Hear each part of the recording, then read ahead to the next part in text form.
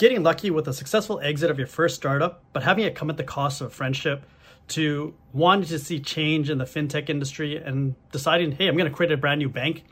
And coaches, are they good for you? Are they good for your team? How do you leverage them? These are just a few of the topics I'm going to cover today in Founder Journey. 3, 2, 1.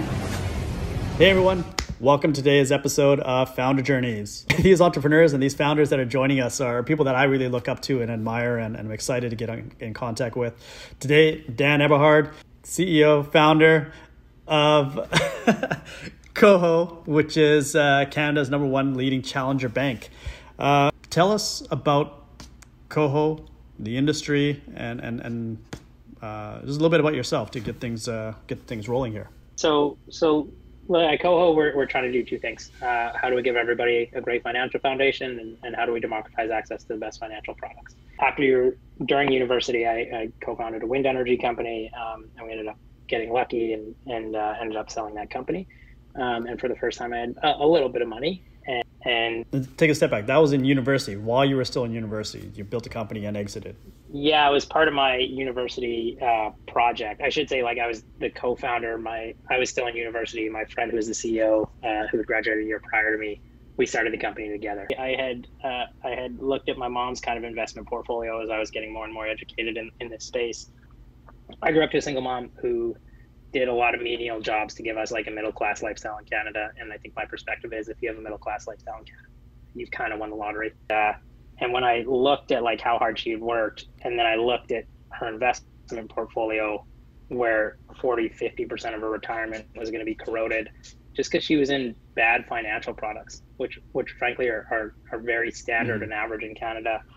There was just such a disconnect for me between how hard she had worked and just the completely rent-seeking behavior of the financial products that she was in. And so that kind of put me on this journey. And that's actually a pretty common story. Right? This is not just one-off. This is a lot of people are faced with this, and not just in Canada. It's a global issue. And that was kind of part of it is coming to terms with the fact that this was symptomatic, and it might not be too strong a way to say by design in the Canadian system. And a more acute example is if you have less than $5,000 and you bank with any of the big 6 institutions in Canada, which is 95% of Canadians, they pay you 0.01, 0.05% on a savings account. And then they turn around and make 2.5, 2.8% on what's called their net interest margin. So if you're going to price out 2/3 of the Canadian population and then turn around and make somewhere between 50 and 200 times more on their money than they are, and you're going to protect the oligopoly that does so, then that feels a lot like a poor tax. And so that's kind of where Koho comes from is how do we, again, democratize access to the best financial products and give everyone a great financial foundation. And so it's predicated on a no-fee account. It gives you real-time cash back, and that automates a lot of the ways that you save. So it's just a much more elegant kind of banking experience. We're not a bank. We don't take deposits. We've partnered with an institution that does that because nobody wants a flaky startup holding their money. Flaky startup, maybe when you started, but you guys are global. I'm seeing ads on TV. That's kind of when you know you made it, where I'm watching Hockey Night in Canada, I see Koho ads. I don't know if you ever feel like you made it, but fast forward to today, we're about 130 people. It's amazing to be here now, but still feels like we got a really long way to go and certainly haven't made it. What are some of the obstacles that you've had to overcome that have made you who you are today? First of all, I think that not nearly enough entrepreneurs give enough credit to just luck, every verb. And the simple way to think about it is the person who builds a billion dollar company is not 1,000 times smarter than the person who builds $1 million company. It just doesn't work that way. Anybody who doesn't pay a lot of respect to that, luck is missing the point a little bit. We started selling private wind turbines that were $100,000 to farmers. And so I cut my teeth hosting town halls in towns in Saskatchewan with 85 people, 22, 23 years old, and trying to get these farmers to buy a wind turbine from us and just kind of getting laughed out of the room, basically. We eventually sold a couple, which got us to a place where we're eventually able to compete for industrial scale wind farm development, being in this position where all these large industries were kind of laughing at us at the beginning, and 10 or 15 months later, we had 8 of them trying to buy us. Now that's the glory story. Mm-hmm. What you don't hear in that journey is me and the guy who started that business, we don't really speak anymore. And this is the first time I've ever talked about that publicly. And I think that there was a lot of like pain and a lot for both of us, I'm sure, in kind of coming to terms with what ultimately started out to be like one of my best friends. And, it got real. That's like a really complicated thing to figure out, especially when it feels like and looks like on the outside a great story. And you hear this all the time, like don't do business with friends and family. It's always a never a good outcome. But as entrepreneurs, you kind of ignore that. But it does happen. Work. Like it's one thing if you lose the friendship and that sucks. It's another thing because like your family's money is in that business, and so like generally that means it doesn't work out if the friendship implodes. When it works beautifully, but it's certainly like a high risk way to approach it.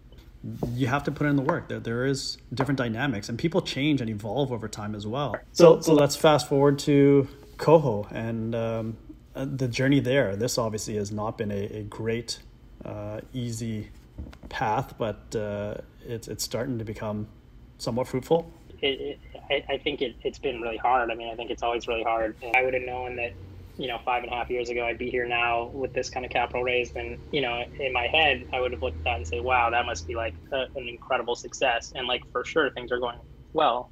But it still feels like we have so much to do. And the business still feels like we have like so much we can get better at. And I remember looking at people when I just started and looking at people who had raised, $20 million. I'm like, whoa, like that is crazy. They must really have it made. And now, we've raised like more than that, and we still feel like we've got so far to go, Well, I think that's one thing that a lot of entrepreneurs or first-time entrepreneurs don't realize is that it is so glorified in today's world. Like you raise a round, like that's amazing. It's great. It's like, okay, well, what did you actually do? You convinced somebody to give you money to execute on a plan. Now you have to execute on that plan and give them that return. And so this is just the beginning of the challenges that you're faced with because you have to deliver. I have a friend and he put it really well. And most entrepreneurs who are good at it, so in this very specific example, he was a guy who had a lot of stress and a lot of anxiety and just kind of operated in a way with a lot of neuroticism.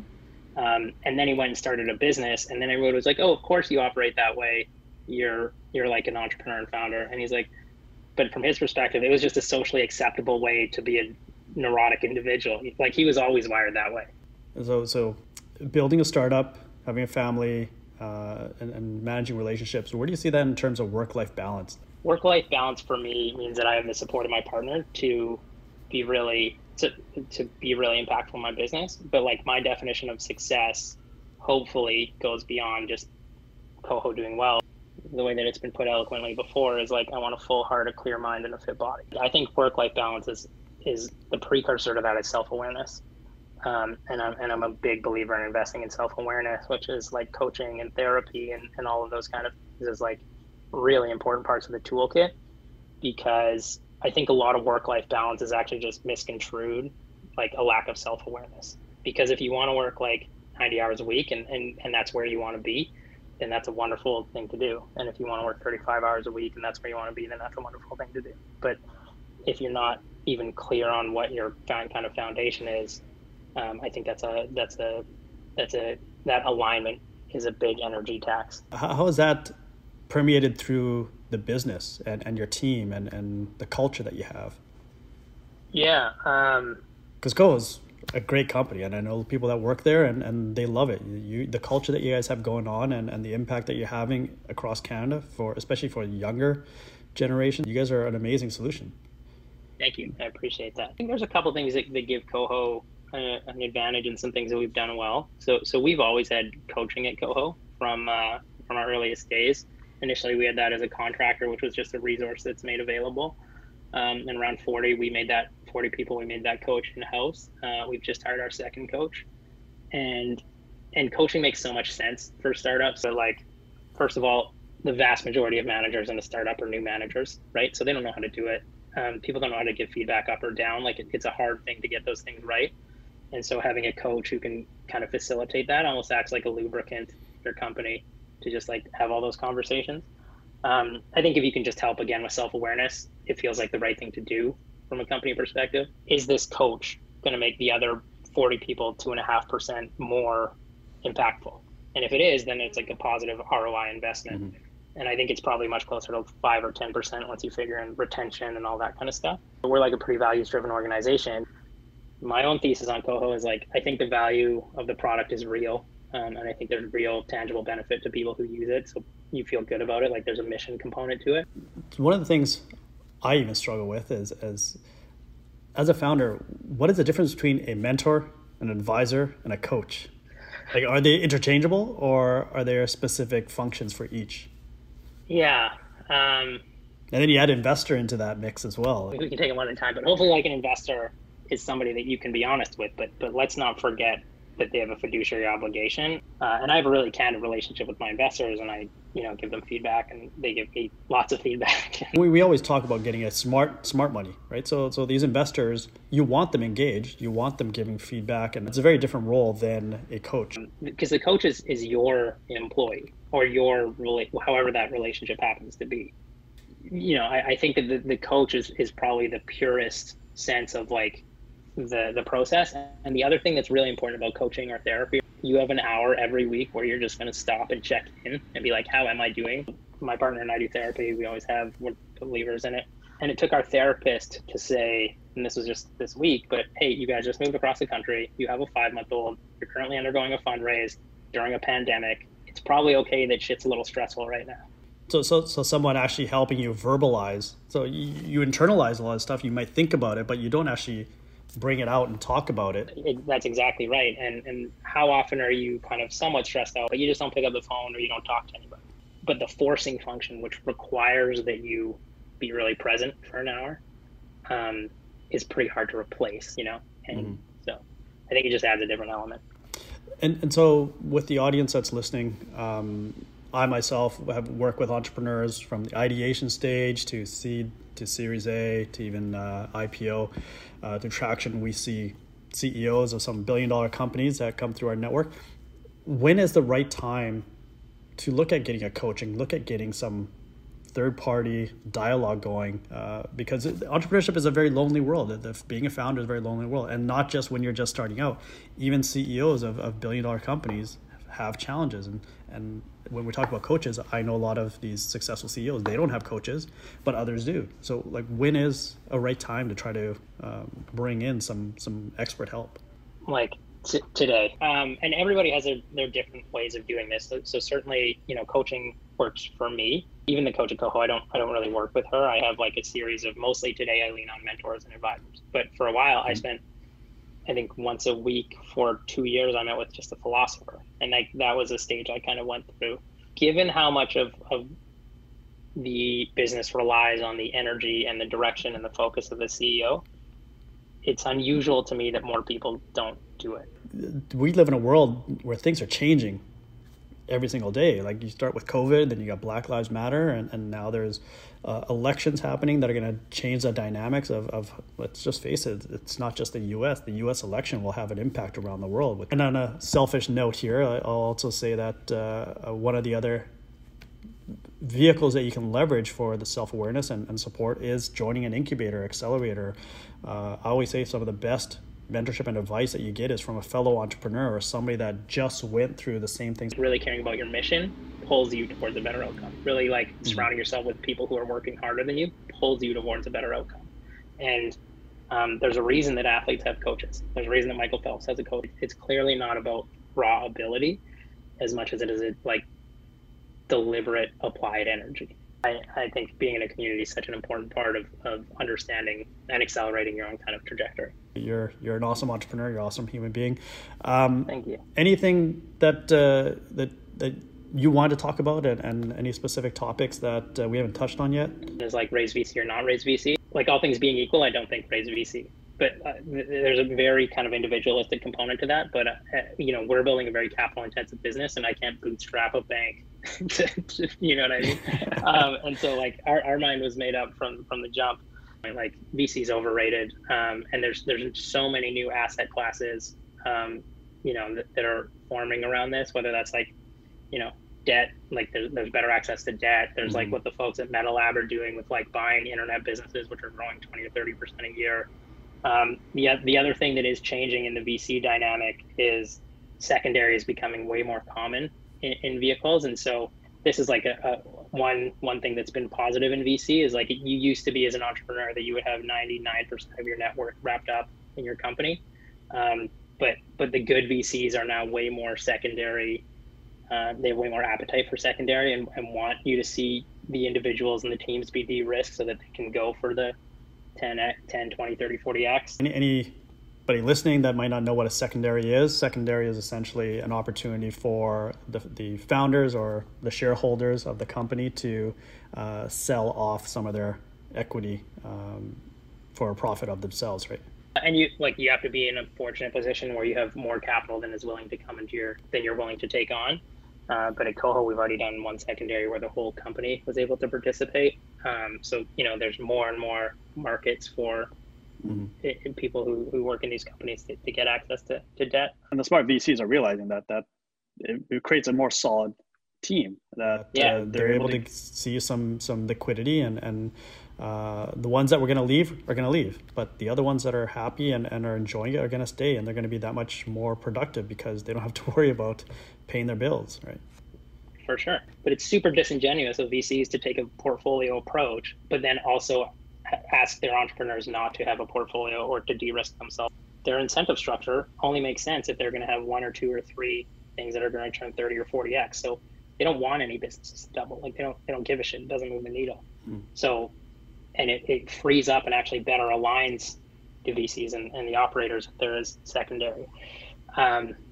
So that is becoming more common. So it isn't becoming as binary. The only other thing I'd add on this, and whenever people talk about should I bootstrap or take capital, there's lots of gray area in between where I think people, like if somebody owns 5 or 10% of your company, it doesn't really matter from an operator's perspective. Like they'd have some information rights and stuff like that. It's not until you get into board structures or majority ownership or these kinds of things that you really kind of change the operational dynamic of your company. There's lots of room between bootstrapping and VC where you give up 10 or 20% of your company, still retain full control, full autonomy, and also de-risk yourself a little bit in that process potentially, So it's great. And the folks at ClearBank are giving other options on financing your company too. So there's options and way better options for growing companies than there historically was.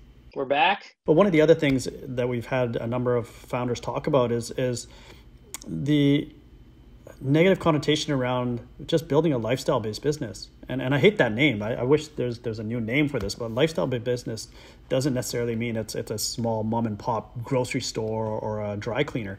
You see companies that are pulling in 10, 20, $50 million in revenue. And for the founders and the team, they're laughing it up because they, in essence, sometimes are making 5x, even 10x what a VC-backed CEO will. Because there's lots of other things that come into play when you start bringing in VC money that a lot of people don't realize or recognize right off the bat. But if you're able to bootstrap and retain your equity, why not? Yeah, I think you're exactly right. And I think if you bootstrap a company to 100K, 200K, $500,000, and that business grows at like 30% a year, like in a handful of years, you've got a fantastic life, with no boss and complete autonomy.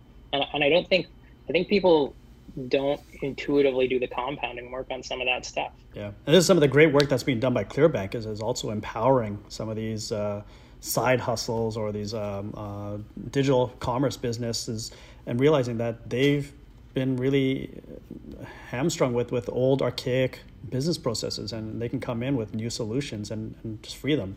And this is similar to Coho. Again, old structured banking platforms.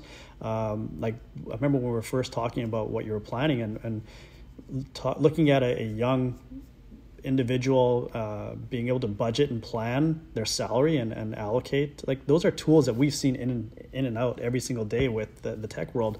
Why is it so hard to see it in the banking world for your personal finances? And you solved that. Like, that's awesome. We started the year with 2 financial products. We had a Coho product and a Coho premium product.